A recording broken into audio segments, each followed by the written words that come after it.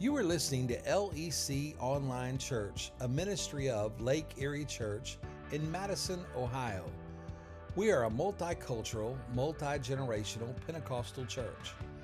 For more information, please visit our website at lakeeriechurch.com.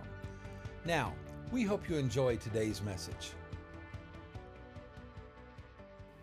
For the next several weeks, we're going to be looking at a series that I'm entitling Where He Meets Us. When I was a little boy, I used to play hide and seek with my dad. And I would hide, and he would come and find me immediately. And then it would be his turn to hide, and he would hide, and I could not find him.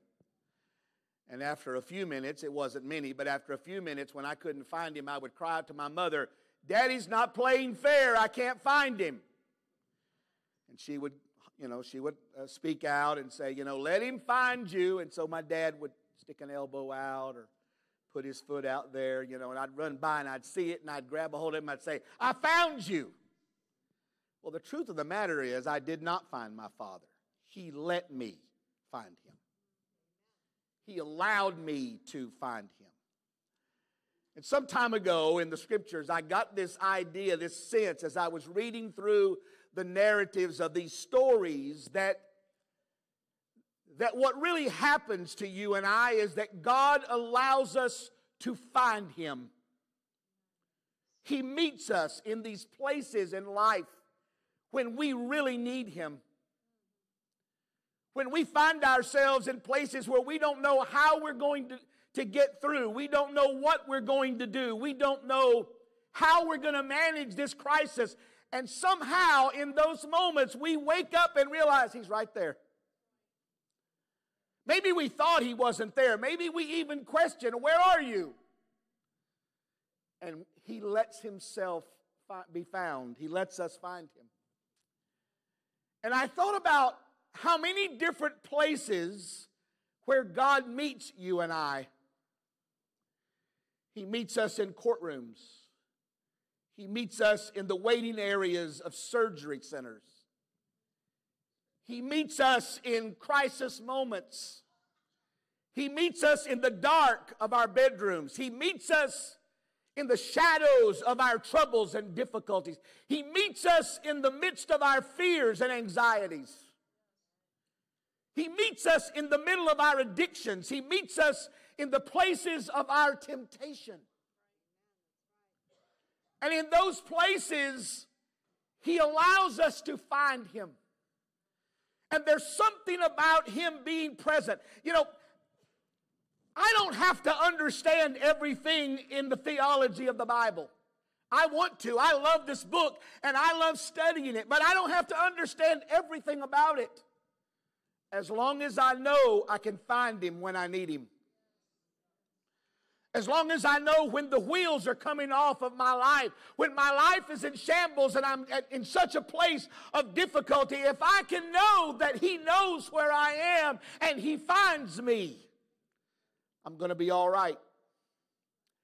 And so I want this week, this month, over several Sundays, to explore with you the places where God meets us. These intersections, if you please, where God shows up. You didn't realize, for example, a little later on, you're going to meet a woman who's on her way to bury her son. It's her only son. And in the tradition of her world, if she loses that son, she has no social status. Can only imagine what's going through her mind as they are marching out of that city. And they run into Jesus. And when that intersection was over, here's the last line of that Luke 7 narrative. It says, "And Jesus gave her son back to her."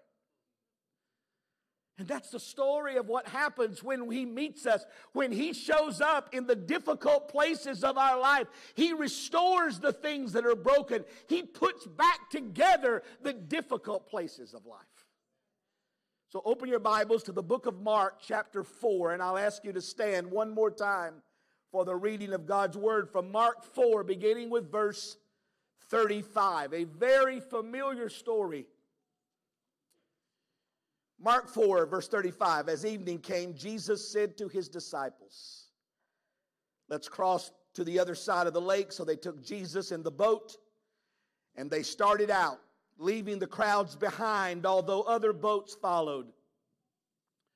Soon a fierce storm came up. High waves were breaking into the boat, and it began to fill with water. Jesus was sleeping at the back of the boat with his head on a cushion. One of the stranger sentences in the Bible. The disciples woke him up shouting, "Teacher, don't you care that we are going to drown?" When Jesus woke up, he rebuked the wind and said to the waves, "Silence, be still." Suddenly, the wind stopped, and there was a great calm. Then Jesus, asked them, "Why are you afraid? Do you still have no faith?" The disciples were absolutely terrified. "Who is this man?" they asked each other. "Even the wind and the waves obey him." You may be seated. So let's start with this question. How do you handle storms? How do you handle storms? I have a really good friend who is terrified of storms. And when there is a severe storm, tornado warning kind of thing, she gets all of her family up in the night, and they all bathe, shower, and dress. In case the storm kills all of them, they will look well. And I've laughed over the years at her children sitting in the chair, well-dressed, waiting on the storm. It's crazy and ridiculous, at least my opinion. When we had the tornado here, the family was being ushered to a secure room, and the storm was violent, as you remember, and it was windy and things were going. And one of the little girls in the family put her hands over her ears and she said, "Has anybody considered praying now?"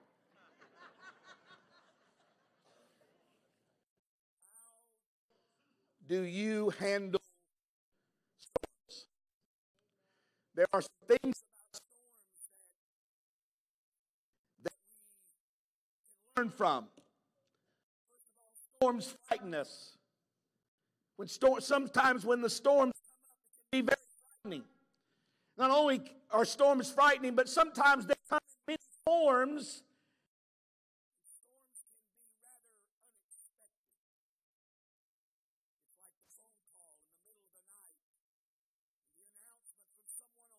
unexpected.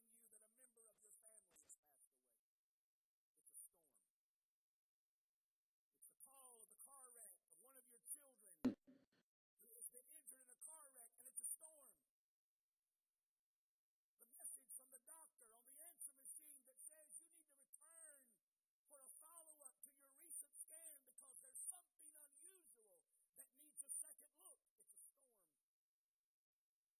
The announcement from your spouse that they no longer want to be married is a storm. The rumor that they're laying off at the plant and your job is about to be in jeopardy, that's a storm. How do you handle storms? In fact, a storm is anything that shakes up the normal. Anything that unsettles the routine, the average, the expected routine and rhythm of life is in fact a storm. Something else about storms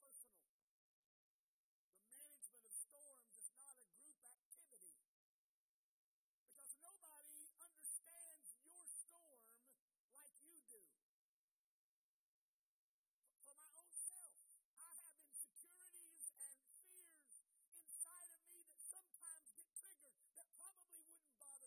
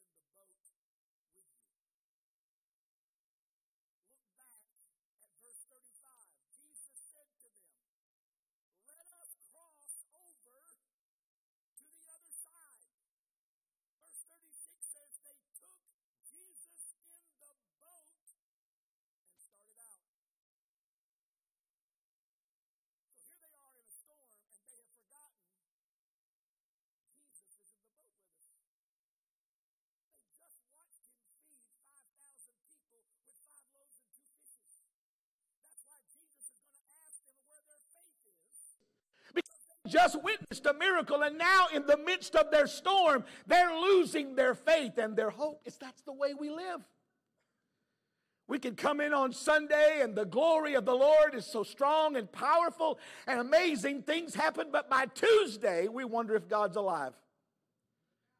Because in the midst of our storm, we forget who's in the boat with us. There's no feeling in all the world quite like feeling alone. And I realize this morning some of you sitting here have that feeling. You feel very alone. The circumstances, difficulties of your life, the problems that you've gone through have left you feeling like nobody cares. Nobody is concerned about what's going on with me. And the devil is so good at this, is he not? Just because somebody did not speak to you today does not mean they don't care.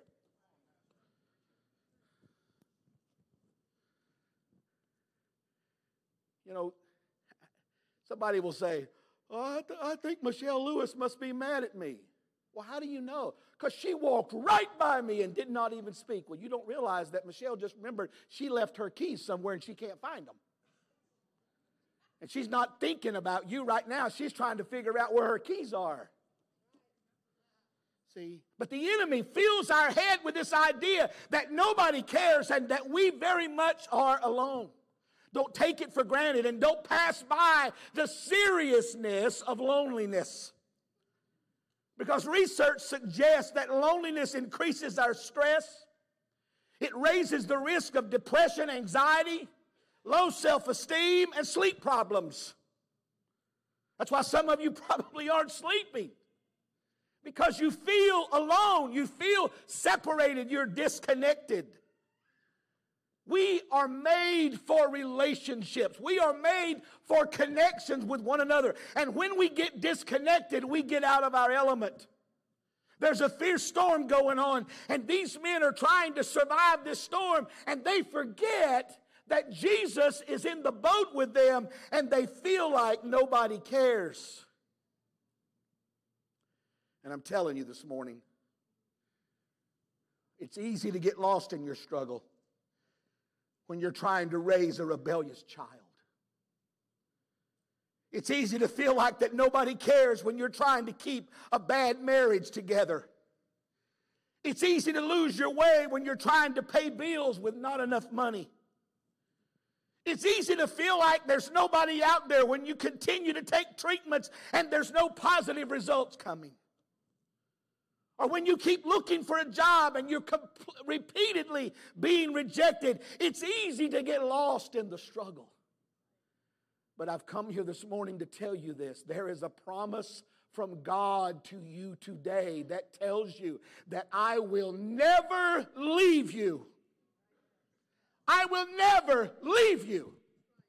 I will never forsake you.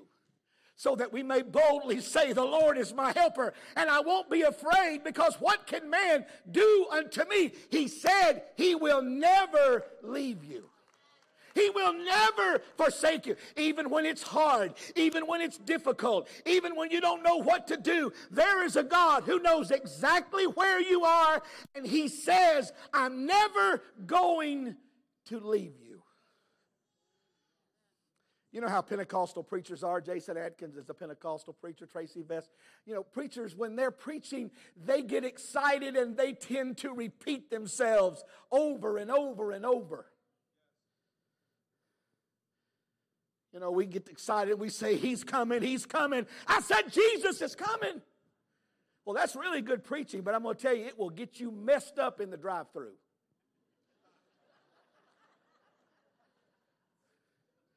Because if you go through that drive-thru and you say, I have a sausage biscuit, I said a sausage biscuit, you're getting 3.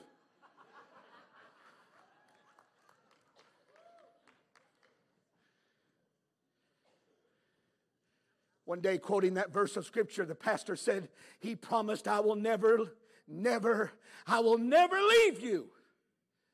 One of the members said, well, now for you weak-spined preachers, it may take 3 nevers, but if Jesus said one time, I will never leave you, it means he will never leave you. You're You're never going to be alone. You're never going to be without Jesus. You're never going to be in a place where he won't find you. You'll never be in a place where he can't get to you, because he said, I will never leave you. To the mother that's struggling to raise her children, he's never going to leave you. To the spouse that's trying to hold that marriage together, he's never going to leave you. To the person that can't rub two nickels together, he's never going to leave you. For the guy that thinks he can't get over that addiction, he's never going to leave you. He will always be there. You know how I love old songs. When I was preparing this sermon, I thought about that old song, Jerome. Standing somewhere in the shadows, you'll find Jesus. He's the one who truly cares. Standing somewhere in the shadows, you'll find Jesus. And you'll know him by the nail scars in his hand. You're always going to know that Jesus is with you and that he is never going to leave you alone. So why do we have such a problem? Same reason these men did. It's our tendency to panic. Now, I have to honestly confess to you that through the years in developing my relationship with the Lord, I used to think that God worked in a panic. It was like I would pray and I would say to God, God, I got to tell you something. There's something going on here. You're not going to believe this when I tell you. And it was like God was like, I didn't know that. Let me see what I can do here. I'll see if I can figure out. But the Bible said that before I called, he answers. He knows where I am. He knows where I'm going. He knows what tomorrow's going to be like. He knows what the next chemo treatment's going to do. He knows what the next scan says. He knows what's about to take place. And he says, you're not going to go through this by yourself. I promise you, I'm going to be with you. I'm never going to leave you. Because we tend to panic. You know, we get a little pain and we go, oh God, I got cancer. I'm pretty sure I got cancer.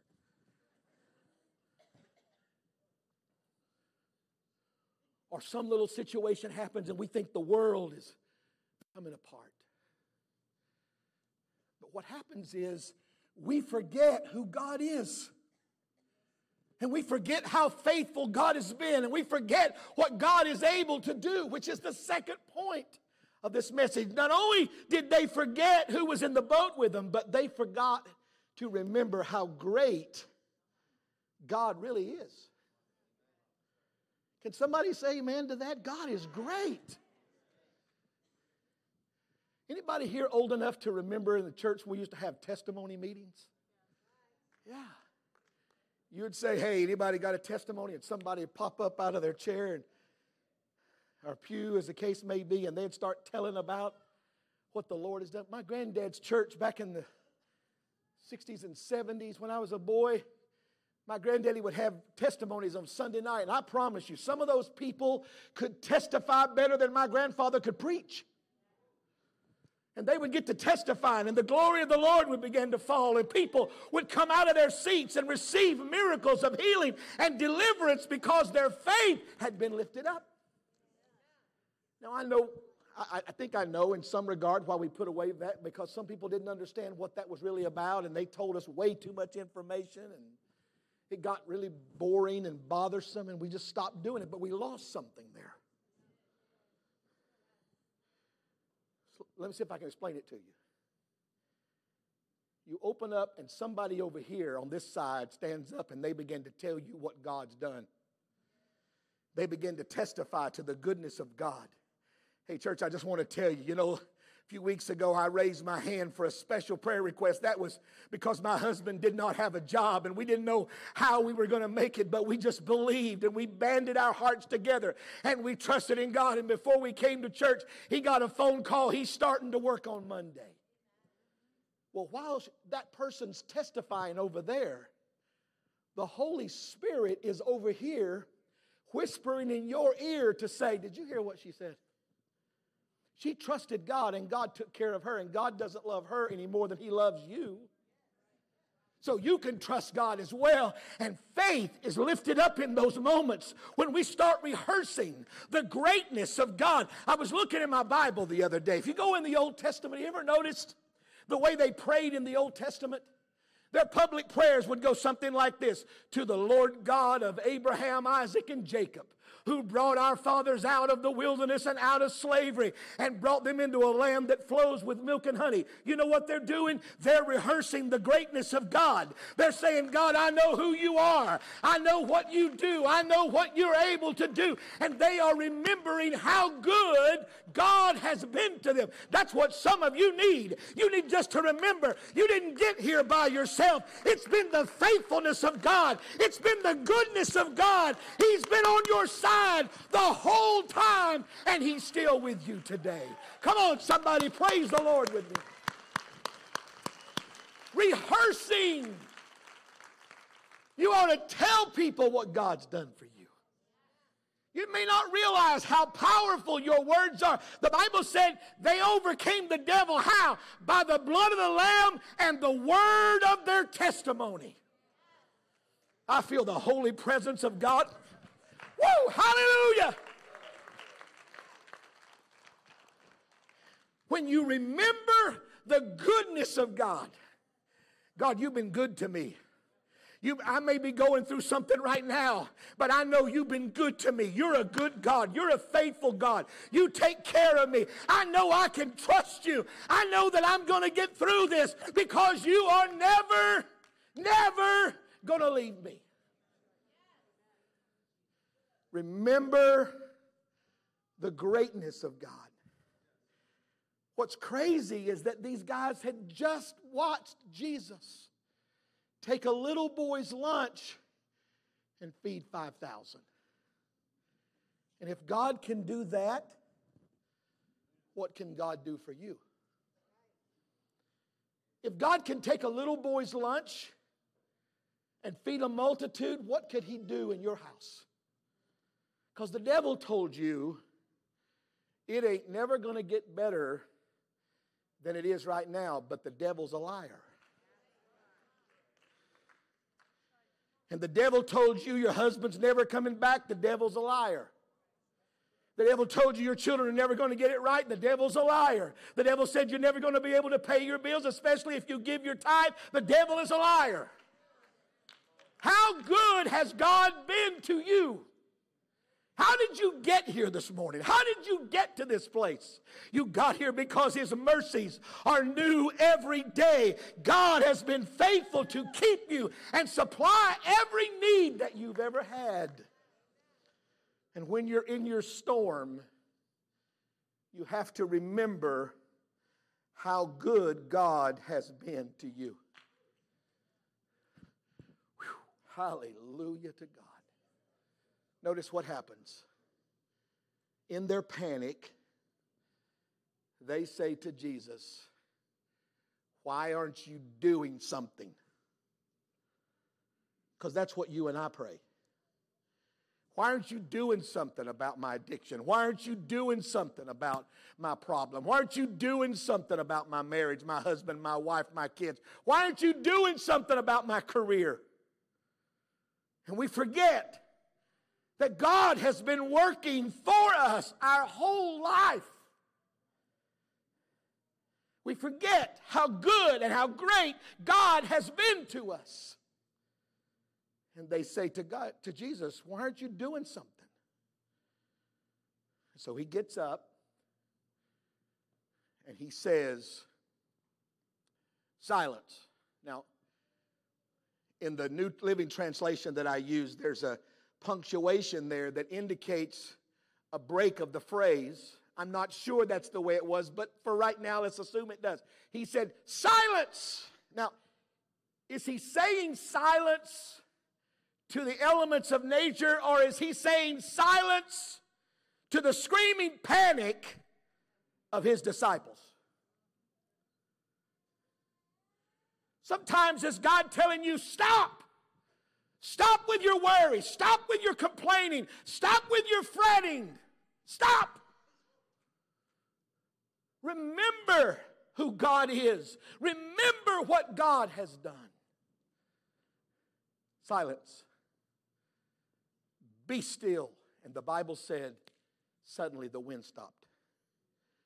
The wind was what was causing the waves. But when the wind stopped, the Bible says this, there was calm. Have you ever had calm? You know what calm is? Calm is what Jesus was doing. Sleeping in the middle of the storm. Calm is what Peter was doing in Acts 11 on the night before they're going to take off his head. The Bible said he was asleep. It's calm when you know God has me. God has me. God's in control. God is big enough. God is great enough. God is awesome. He has me. He's got me. I don't have to worry. I don't have to fret. I can trust in the Lord.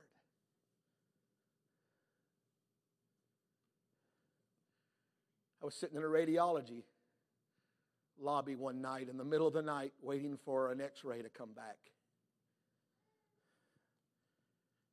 And I was pleading with God. Please, God, please. God, please. God, please. We need a great result. Please, God. Don't let it be what I'm afraid it is. And I'm telling you, you can believe this if you want to, but right there in that room, I heard the voice of the Lord in my spirit that says, I already know the outcome of this exam. And I got you. I got you. And I feel like the Lord, the Holy Spirit is saying to some of you this morning, be calm. Be still. Because I've got it. You think the world's coming apart. No, it's not. We just sang a moment ago that we praise Him because He's sovereign. I'm telling you, God's got everything just like He needs it to be. Man's falling apart. Governments are falling apart. World's falling apart, but God's not falling apart. He's got it in control. And if we believe Him, if we truly believe Him, and I'm very sincere when I say this, I know that's hard. I know when you're in the middle of your storm, it's so hard to truly believe that. It's so hard to truly and sincerely know beyond the shadow of a doubt that God's got it. That He's got the sickness, that He's got the disease, that He's got the struggle, that He's got the marriage, that He's got the kids, that He's got the finance. He's got the stress, the worry, the anxieties. But He does.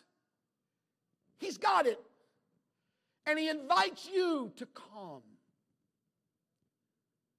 Calm.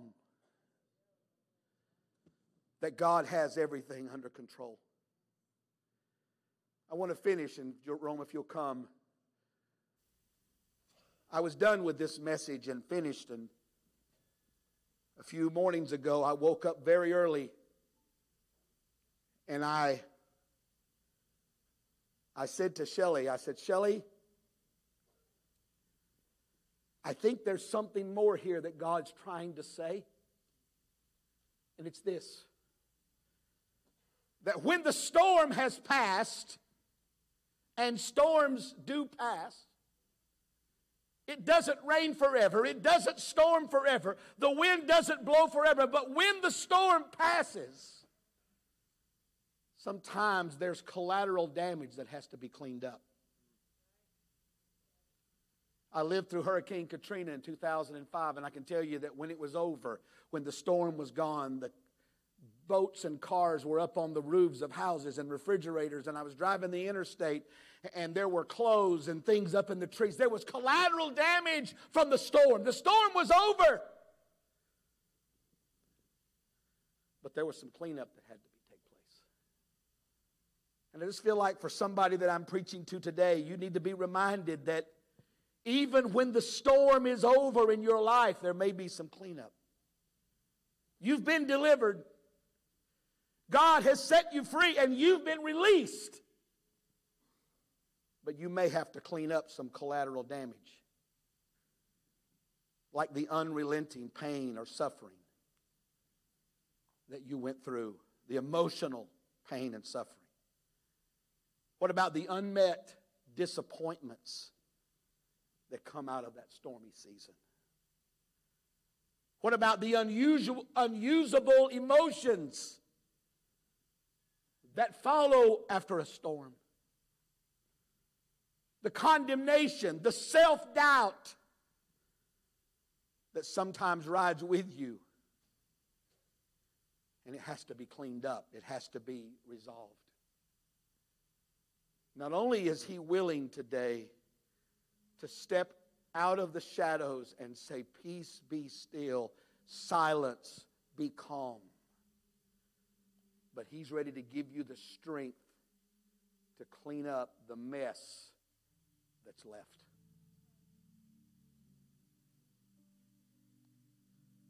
There may be some mess that's left over. And you need God's strength to be able to clean it up and move on. You know, I think sometimes as I work with people that I find that sometimes people are delivered, but for some reason they've never been set free. They're still talking about it. They're still defined by the storm. They're still defined by the hurt, the frustrations, the annoyance of what happened, who said what was the... And they've never been able to clean up the mess and walk on. You know, in the aftermath of Katrina, there were people that just came back and looked at it and said, I'm not going back. A lot of people moved out. New Orleans was vacated after Katrina. City of over 1 million people went down to 400,000, just like that. People just said, listen, I don't have the strength or the energy to clean it up, and I'm just walking away. You may not have that privilege. You may not have the opportunity to do that. And if you're trying to clean up what was left over from the storm, God's strength is what you need today. Every head bowed, every eye closed.